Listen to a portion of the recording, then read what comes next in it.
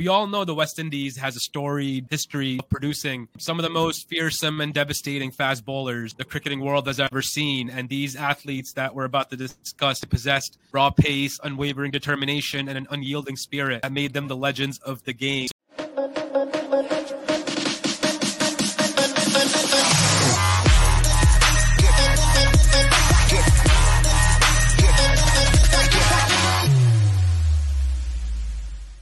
Hey there, cricket lovers. Welcome back to another episode here on the Reverse Group channel. And today we have a thrilling episode lined up for you as we delve into the heart-pounding world of cricket. And today in this episode, we pay tribute to the powerhouse of pace, the giants of fast bowling, the top 10 West Indies fast bowlers of all time. Again, I have my buddy Mark joining me today. We've compiled this list of top 10 West Indian bowlers, which wasn't easy. I want to welcome Mark on board. Mark, how are you doing, brother? Thank you for joining me. Are you ready to do this top 10 Windies fast bowlers of all time? Right, Nabil, thanks for having me back in the Reverse Group. We're here once again to review some West Indies cricket histories, and now we're going to top 10 fast bowling. It's very hard since West Indies has a legacy of producing great fast bowlers over the years. We're going to go through by skill sets. Mark mentioned it's, based on skill. We all know the West Indies has a storied history of producing some of the most fearsome and devastating fast bowlers the cricketing world has ever seen. And these athletes that we're about to discuss, they possessed raw pace, unwavering determination, and an unyielding spirit that made them the legends of the game. So without further ado, Mark, I want to start off with number 10. Do you want to let the viewers know what our pick number 10 is? Get right into this video. Our number 10 is Winston Benjamin from Antigua. Fast bowler, very beautiful rhythmic action, nice approach to the crease. He was very slippery, very deceptive in pace. If you watch him bowl, you wouldn't know he was bowling that quick unless you faced him. He had a very good slow ball, cut the ball, swing the ball. The full package. Only played in 21 test matches. Career cut short. I'm not sure for what reason or the other. We'd love to see him play at least 50 test matches. Then we could elaborate more performance on his contribution to West Indies cricket. I think he obviously quick as a lot of the other West Indians, but what in particular made him different, Mark, to like the other fast bowlers of that time? Besides just being quick, was there anything else about Winston Benjamin the viewers don't know that you would like to tell them about Winston Benjamin? Yes, beautiful approach, nice, smooth, rhythmic bowling action, similar to Jerome Taylor.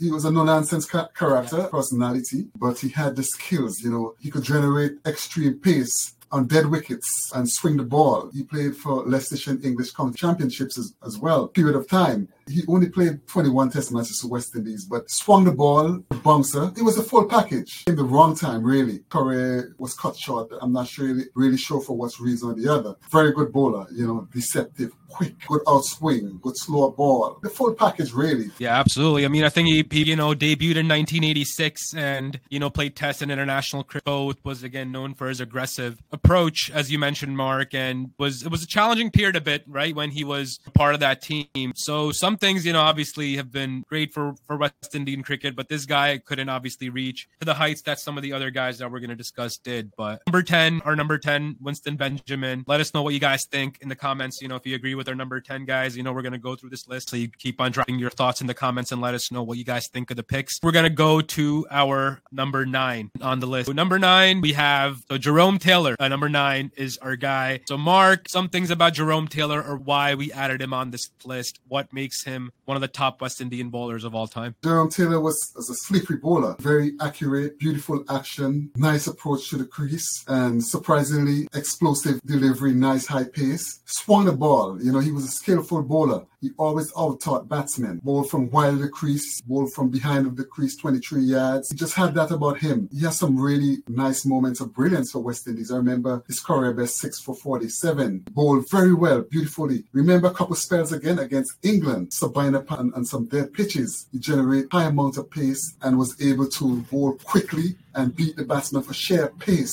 He's a slimly built man, small in stature. So if you see him just walking around the field, you wouldn't really believe that's Jerome Taylor, the fast bowler. Very skillful bowler. Started his career age 17 or 18 for Jamaica. Always one of my West Indies favorites. What I loved about Jerome Taylor, right, that he brought different types of variations, right? He had pace, he had bounce, and he had the ability to swing the ball, which made him a nightmare watching him, and he was quick, as you said. When he has a good rhythm, He really generated beautiful and high pace. And his action, very beautiful action, similar to Winston Benjamin. Very beautiful action. He had a few injuries, but because he was a small man, he did live up to the expectation. I would have really loved to see him play a little bit longer too, but politics in West Indies cricket really cut short his career. Absolutely. And he had mental toughness as well. So he was always up for the challenge against the best in the world. Always loved about, Jerome Taylor, that ability for him to rise up. So that was our number 9. Mark, do you want to let viewers know our number 8? Ian Bishop, really hostile fast bowler. If it wasn't for his back injury, could have come out to be one of West Indies' all-time greats. Very fast bowler. Aggressive, bowler, nice, beautiful outswinger. Nice, beautiful action. If it wasn't for his injury, he would have a really long career because he was the most promising around 1988-89. Even Malcolm Marshall spoke about Ian Bishop as one of the most promising West Indies fast bowler. But the thing with him, he had good pace, always generate good pace, a good bouncer, never really scared to dig it in, good outswing, always in the business area, a beautiful bowler, really put fear in a lot of English batsmen he played in Test cricket during his short career. I mean, obviously he had, again, one of those fearsome fast bowlers who had pace and bounce. He also had the height and natural attributes that allowed him to, as I mentioned, extract that extra bounce, right? With that beautiful action. Definitely one of the more consistent and always on the game type of a bowler who can't kind of get away with not a lot of bad balls you'll get from him. He'll always just be there and thereabouts, man, challenging you with that accuracy. And another thing that he had was his work ethic. His skills and everything that he worked on came to him by just working hard on his game and always having that attitude of, always improving. And then obviously over time, his cricket knowledge and everything, he became into a really great commentator. Anything else about Ian Bishop you want to add here, Mark? Yes, what I like about Ian Bishop, he never really was afraid to dig it in, that bouncer. Remember he bowled in a bouncer to Justin Langer, his first ball in Test cricket. Lang was receiving his first delivery in Test cricket. Bang on the helmet. The next ball was another bouncer right at his head. I remember him seeing that ball in a spell again, 1990 against England, alongside Courtney Walsh. Robert Smith was offering some great resistance. Tony Gregg was in the commentator booth. And when Bishop started running and bowl, he was saying, he was saying Bishop wasn't that quick. Then he said, I take back everything about this bloke. This bloke is extremely, but they didn't have a speed gun at the time of that match. But he said, you hear from Tony Gregg, world-class commentator, that Bishop was extremely quick. And he bowled a couple bouncers at Robert Smith. He was just inches away. Even if he was a good, accurate bowler, he had that fear factor in him. It was always exciting watching Ian Bishop. He would always bring a smile on my face. He really left some good performances in the Test arena for West Indies. Absolutely. In the short time that he played, right, he made a big impact on the game of cricket for the West Indies and became a role model for a lot of West Indian fast bowlers that followed. Definitely one of the greats of the game in West Indian fast bowling. And now on to number 7, Mark. I think number 7 we had is Courtney Walsh. Yes, Courtney Walsh. What made him so great, man? Well, Courtney Walsh, when he started, he had very good pace. As he played, more and more he played, he got a little bit slower, but he became what you call a workhorse. With bowl for very long spells, one end tight, very economical bowling, while West Indies, the other bowler, attacked from the other end. But Walsh was always a good wicket taker. He's a smart bowler as well, a smooth operator, out-taught the batsman. The main thing with Walsh, he had very good variation. To the bowler, slower ball, he had a nice in-swinger. Again, he had a good bouncer, and he had an outswinger as well, and he could really up the ante when he really needed to. Courtney Walsh bowling sometimes in tandem, he used to bowl with Courtney Ambrose. So Ambrose would attack from one end and Walsh would just keep it tight from the other end. But I really love Courtney Walsh. 519 Test wickets, best of 7 for 37, average of 24.44, which is very good. Test match best of 13 for 55. I think that was in New Zealand. Great servant to West Indies cricket. Big time, man. I think his biggest achievement for West Indies, right, is their leading Test wicket taker, as you mentioned. 519 Test wickets, man, is no joke, for a fast bowler. And being able to last that long with the stamina and the durability, and as you said, being a workhorse for the West Indian cricket over the years and being such a great servant, it's just mind-boggling, man, how bodies can last. Mentioned the first 3 fast bowlers, and Winston Benjamin, who didn't play for long, Ian Bishop, who didn't play for long, Jerome Taylor, because of their fast bowling injury impact that gets put on the body. This guy here, he was found a way to be on cruise control for years on end, just smashed records after records with the ball in Test cricket. Always say for me, Courtney Walsh, I'm going to ask him if he's still a tired man, because to bowl so many overs, always, put up his hand for West Indies. Even if as the captain down in Australia in his last Test series, 2001, bowled tirelessly. You have to say hats off to him. It's not easy on the body. I always say he just like Jimmy Anderson. These guys don't come along too often. He hardly had injuries in his career, or if he had injuries, he hid it well. Always a very dependable bowler for West Indies. So always expect him to produce. Off the field, a nice man. He loved to play dominoes. Very funny guy as well. Courtney Walsh, one of the great servants of West Indies cricket. Hats off to him. Guys, if you guys know any other facts or, details about any of these, feel free to drop them in the comments, something we may have missed, or if you guys, again, think where some of these players may fit in your rankings. So let us know in the comments what you guys think. But now on to number 6, Mark. Who's our number 6? Joel Garner. I call him the master of accuracy. A big, tall, giant bowler. I saw him live bowl, and I was always wondering, geez, this man must be so difficult to play because he was 6'7". He came from so high up. So at least when he delivered, he is at least 7 feet in the air towards you. And he hardly bowled bad deliveries. And he wasn't that express or didn't look that express, but he was what you call a stiff bowler. In the Caribbean, we call him an iron ball bowler. Always bowling you and surprisingly you as well with his pace. But the main thing is that Yorker. I see him destroy so many batsmen with that Yorker during his playing days. And he had a very good outswinger. He was a Lloyd Guthrie man. Anytime Clive Lloyd needed to get a breakthrough or keep things tight, he would turn to Joel Garner. And Joel Garner would always deliver. The big ball, he starts with that bending sort of run up, and then as he come up, he extends his body, and just a beautiful motion. They don't make them like this anymore. Very accurate. Best bowling in Test cricket, 6 for 56. Best in the match was 9 for 108. He picked up 259 Test cricket at an average of 20.97. I think that's the best, one of the best bowling averages for West Indies fast bowler in the history of West Indies cricket. Another one of those guys who in 1979 played a major role in win over Australia. That, as you mentioned, the 6 for 56. Skipper always turned to him when he needed start to contain. He always had that late swing.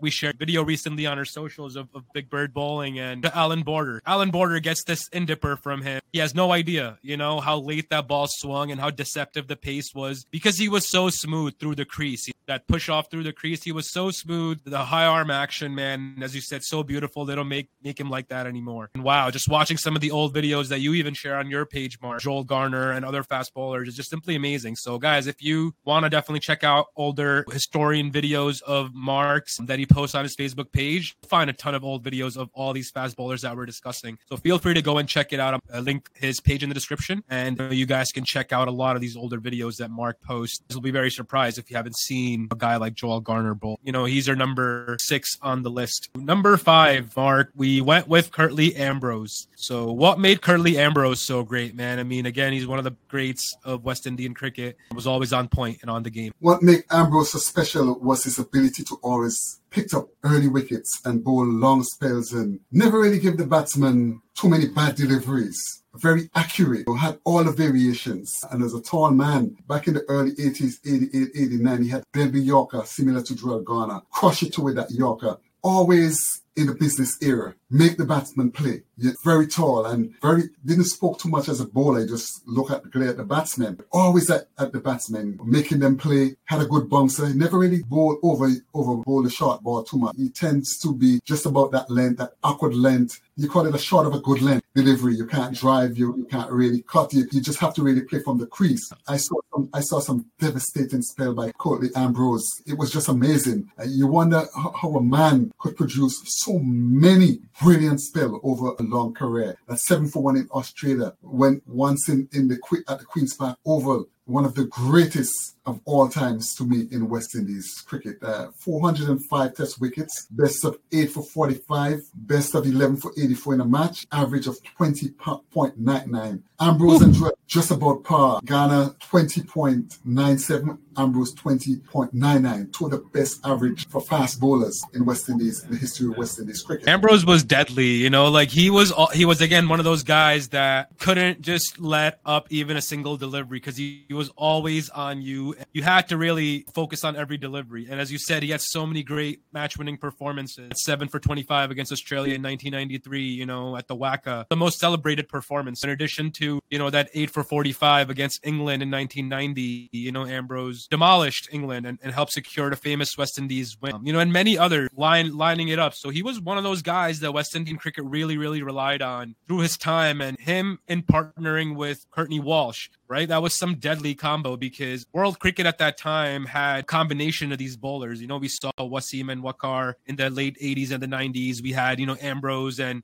Walsh and a couple other guys from other teams. That era of fast bowling, man, that these guys played in, especially Ambrose and Walsh, they were some special times because the player quality was something else too in those days. Yes. And those guys really put in had a very good work ethic. And both Walsh and Ambrose played county cricket for a long period of time. So that just tells you the wear and tear on the body as well. But when they played for West Indies, they always deliver. We had different fast bowlers featuring with these guys, King, Nixon, McLean, Franklin, Rose, but they weren't able to still produce as Walsh and Ambrose. So that's really set those guys apart from the other bowlers basically on the fringe. They get a lot of opportunity to play, to take over the attack and still couldn't do it. So we had to rely on Ambrose and Walsh for so long. So that was our number 5, guys. Curly Ambrose, the legend. Number 4, Mark, who did we go with on number 4? Michael Holding, Whispering Death. If you want a youngster to copy a bowling action, you tell them to look at Michael Holding. So rhythmic, nice, long run up, smooth to the crease. They call him Whispering Death because of his pace, his extreme pace. Once you see he was in good rhythm, he was deadly. Had a really quick bouncer, good bouncer. I was lucky to see him bowl 1981 in St. Vincent and the Grenadines versus England. There was a match, West Indies versus England. West Indies scored 127. England scored 125. But the last over of the match, Clive Lloyd gave it to Michael Holding, and he was bowling to Chris Old. And I tell you, up to this day, I still didn't see those 2 deliveries. The last delivery, the second delivery, clean bowl Chris Old. So West Indies won that match by 2 runs. So one of the most excited match I ever saw in my life, live Holding bowling. Also saw him playing for Jamaica as well. Very good bowler. The thing with Holding bowled quickly all the time. Some bowlers would generate pace and some bowlers would bowl. Even when he came off a short run, 5 or 6 paces, he was just as quick. 14 wickets against England. I watched that so many times over and over. 1976 at the Oval. It was remarkable. We call him the Rolls Royce of fast bowling. Rolls Royce of fast bowling, Whispering, Silent Death. He had so many deadly names, man, because this dude was fearsome fast bowler, and batters at that time, that 8 for 92, by far, arguably the most legendary spell in history of West Indian cricket against England. Yeah, if we were to compare this spell to this Shamar Joseph spell, Mark, 7 for against Australia, which one would you rank higher? Michael Holding still, correct? Yes, I tend to go with Michael Holding because those days West Indies was a dominating team, but we had the bowlers to back up Holding. I think we had Daniel Roberts and Van Bol is the sheer pace and a dead pitch at the Oval that really makes that bowling stands out. Everybody still talk about 14 wickets at the Oval by Michael Holding. No one really come close to it because it was a dead pitch. England had a formidable team, good batsmen back in those days, but it was the spell and a dead pitch. Even Holding bowled a few bouncers, but no other bowler was really able to extract the amount of pace and venom from that pitch, and Holding did. That's why he was so loved by the English supporters over a long period of time as well. West Indies had a good support in England, but everywhere Holding went, he was well respected as well. 249 test wickets, best of 8 for 92, best of 14 for 149 in the match, average of 23.68, which is very good for a genuine fast bowler. He was just amazing and definitely comes in as our number 4 on the list. So number 3, we've gone with Colin Croft, for his dominating presence with pace and bounce, a fearsome reputation and a key figure in West Indies fast bowling legacy. Mark, what made Colin Croft so good? I would say Colin Croft, my favorite West Indies fast bowler of all time. What different about Croft was his ability to swing the ball and bowl from different angles. He had you call it like a windmill, a cartwheel kind of action. Yeah. Let's say like a funny action, not the textbook action. But what happened? He always gave 150%. It doesn't matter whether the pitch was quick or the pitch was dead. Always running into the batsman. Wicked outswinger. He used to bowl from around the wicket, wide of the crease, still swing the ball into the batsman. No one really had that kind of skill back in those days. Then he would go wide of the crease and swing the ball away from the batsman. That was some skills, Colin Croft. All the West Indies fast bowlers, Croft loved to dig it in. He would bowl 4 or 5 bounces in an over. You know, even though umpire warned him, he would still run and bowl. It was very hostile. When he made his debut against Pakistan in 1977, he came onto the scene with a bang. He got 8 for 29 against Pakistan, announced his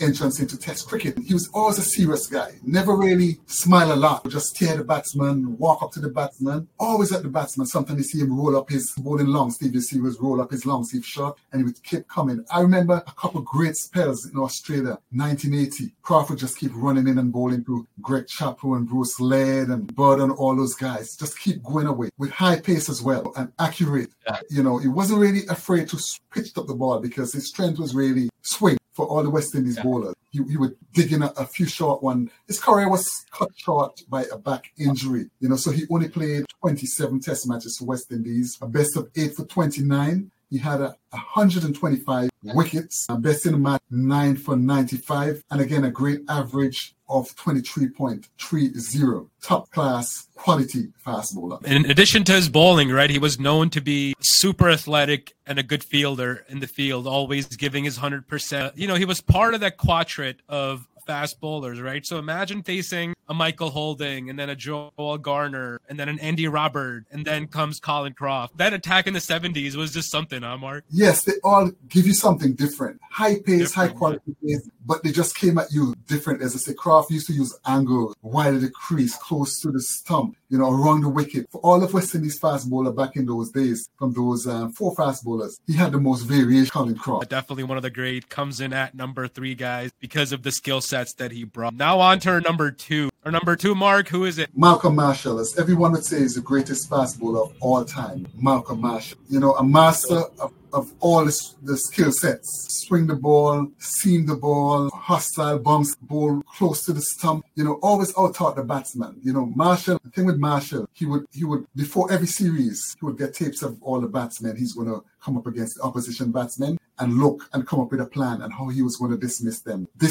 exactly as how he planned. You know, so hats off to him. He used to do his research. Any test series, he would send for tapes and look at all the top batsmen, find a way how to get them out. Very good bowler. I was lucky to saw him play in St. Vincent for Barbados versus Windward Islands. Boston started to run up from this angle. Beautiful action. The unique thing with all these West Indies fast bowlers, they had different action. Marshall was smooth, different but smooth, quick arm delivery. You know, he was a joy to watch. But even when he was injured, one time he bowled with a broken hand. He was injured in England and got 7 for 22, his career best. 11 for 89 in that match. His average is 20.94. Again, back up there with the top of the fast bowling in the Caribbean. Best, as I said, best of 7 for 22, but overall 376 Test wickets. You know, as we all know, he passed away. Gone too soon, I would say. You know, I always say the good die young. That's the case in Malcolm Marshall. Well respected everywhere he goes. Ultimate professional in Hampshire, in Natal, in South Africa. You know, anywhere he played for, you know, he always very best. The good thing about Malcolm Marshall, he always passed his skills along. Always would talk to opposition, talk to a youngster. Any bowler to try and improve them. Taught even Mixon McLean. Tried his best to teach Mixon McLean as well from St. Vincent and the Grenadines. That was one of the good things about Malcolm Marshall. Always share his knowledge and always try to help other cricketers to improve. And he, as you said, he had a big influence on, you know, the West Indian fast bowlers that came after his time, and, you know, rest in peace to the great man. He also brought big time like adaptability, right? As you mentioned, one of his skill sets, since he had the mindset of being able to, you know, kind of bowl all these different variations and seam and swing and outthink the batsman, clever to understand what the pitch was, what the requirement was, and then he adapted accordingly based on what he needed to do to get the batsman out. So his number one quality, you know, why he's regarded as one of the best or arguably the best is that adaptability. He can read the conditions so fast and then apply his skill sets so quickly to get the batsman, which was unseen for those days. Yes, nowadays most of the team has an analyst, so the analyst will do that job. So, but before, back in Marshall time, he did the job himself as an analyst because he used to look at all the top batsmen or the batsmen in the teams and opposition he was going to play and try to sort out a way to figure out how he's going to bowl, if he's going to bowl particular batsmen short or if he's just going to, like, for example, he always used to trap Mike Gattin on the crease LBW, and he said he did his research and saw how Mike Gattin used to out all the time. So that was his method of getting Mike Gattin out, and he did get Mike Gattin out, and numerous of times LBW chopped in the crease, sometimes shoulder in arms and bowling. His thought process was always like a professor, just trying to come up with a way the batsman out. Sean Pollock of South Africa spoke highly of Malcolm Marshall as well, basically saying that Marshall taught him all his skills, and Pollock went on to be one of South Africa's greats. Hats off to Malcolm Marshall. Man, absolutely. And he comes in as number 2 guys on our list. Again, arguably the great. If you guys agree with us on this so far, let us know what you guys think of the list. We're going to announce our number 1 now, Mark. Who are we going with on number 1, man? Andy Roberts is number 1 fast bowler. And the reason why we really come up with Andy Roberts is because he was the leader of the attack from the early 70s, right, with West Indies. He was the one who really taught most of the fast bowlers he bowled in partnership with. He was the one really teach them a lot of skills about fast bowling. And a lot of the other fast bowlers who played among him would tell you that Andy Roberts was the one who got a lot of knowledge from. So that's why I went with Andy Roberts as the number 1. I know Marshall as the best, yes, with all the skill set, but you have to learn from somebody. And I don't really think it's fair that you learn from the teacher. You put the student at number 1 and put the teacher at number 2. So that's the reason why, I stick with Andy Roberts at number 1. He never really smiled a lot. I saw him on many occasions bowl live. He had call a took-hard trick bouncers, right? Always set up the batsman, give you a slow bouncer, you hook it for 6 or 4, and the next batsman, he would jump higher and bowl a quicker bouncer. So the time you even step halfway through the shot, you already get hit or stick up, or get out caught, hooking, so that was one of his repertoire, one of the skills in his repertoire. He had a good outswinger. Back in those days, he's the first fast bowler I ever saw used to bowl cutters, slow balls. I think he developed those skills from playing in the English County Championship, but he had a deadly bouncer. That was one of his great skill set, that deadly bouncer. I saw him bowl Graham Gooch and Jeff Boycott in St. Vincent 1981. And I saw him bowl a couple of those bouncers I was talking about. And up to this day, I still have a vivid image in my head of Andy Roberts. And he was quick, never really a bustling sort of bowler, but he had good, strong shoulders, nice approach. And he's one of those bowlers who had a nice jump and delivery. As a fast bowler, they always tell you, anytime you have like a bounder, like a jump and delivery, you extract a lot more pace than the bowler who just runs straight through flat. So that's one of Andy Roberts' great skill sets. He played for the Combined Islands, Leeward Islands as well, Leicestershire English County Championship, one of my favorite. I saw many spells in which he bowled West Indies to victory. And as you said, he was the leader of that initial quadrant in the 70s, right? That leading guys like Michael Holding and Colin Croft and Joel Garner, who were taking his lead.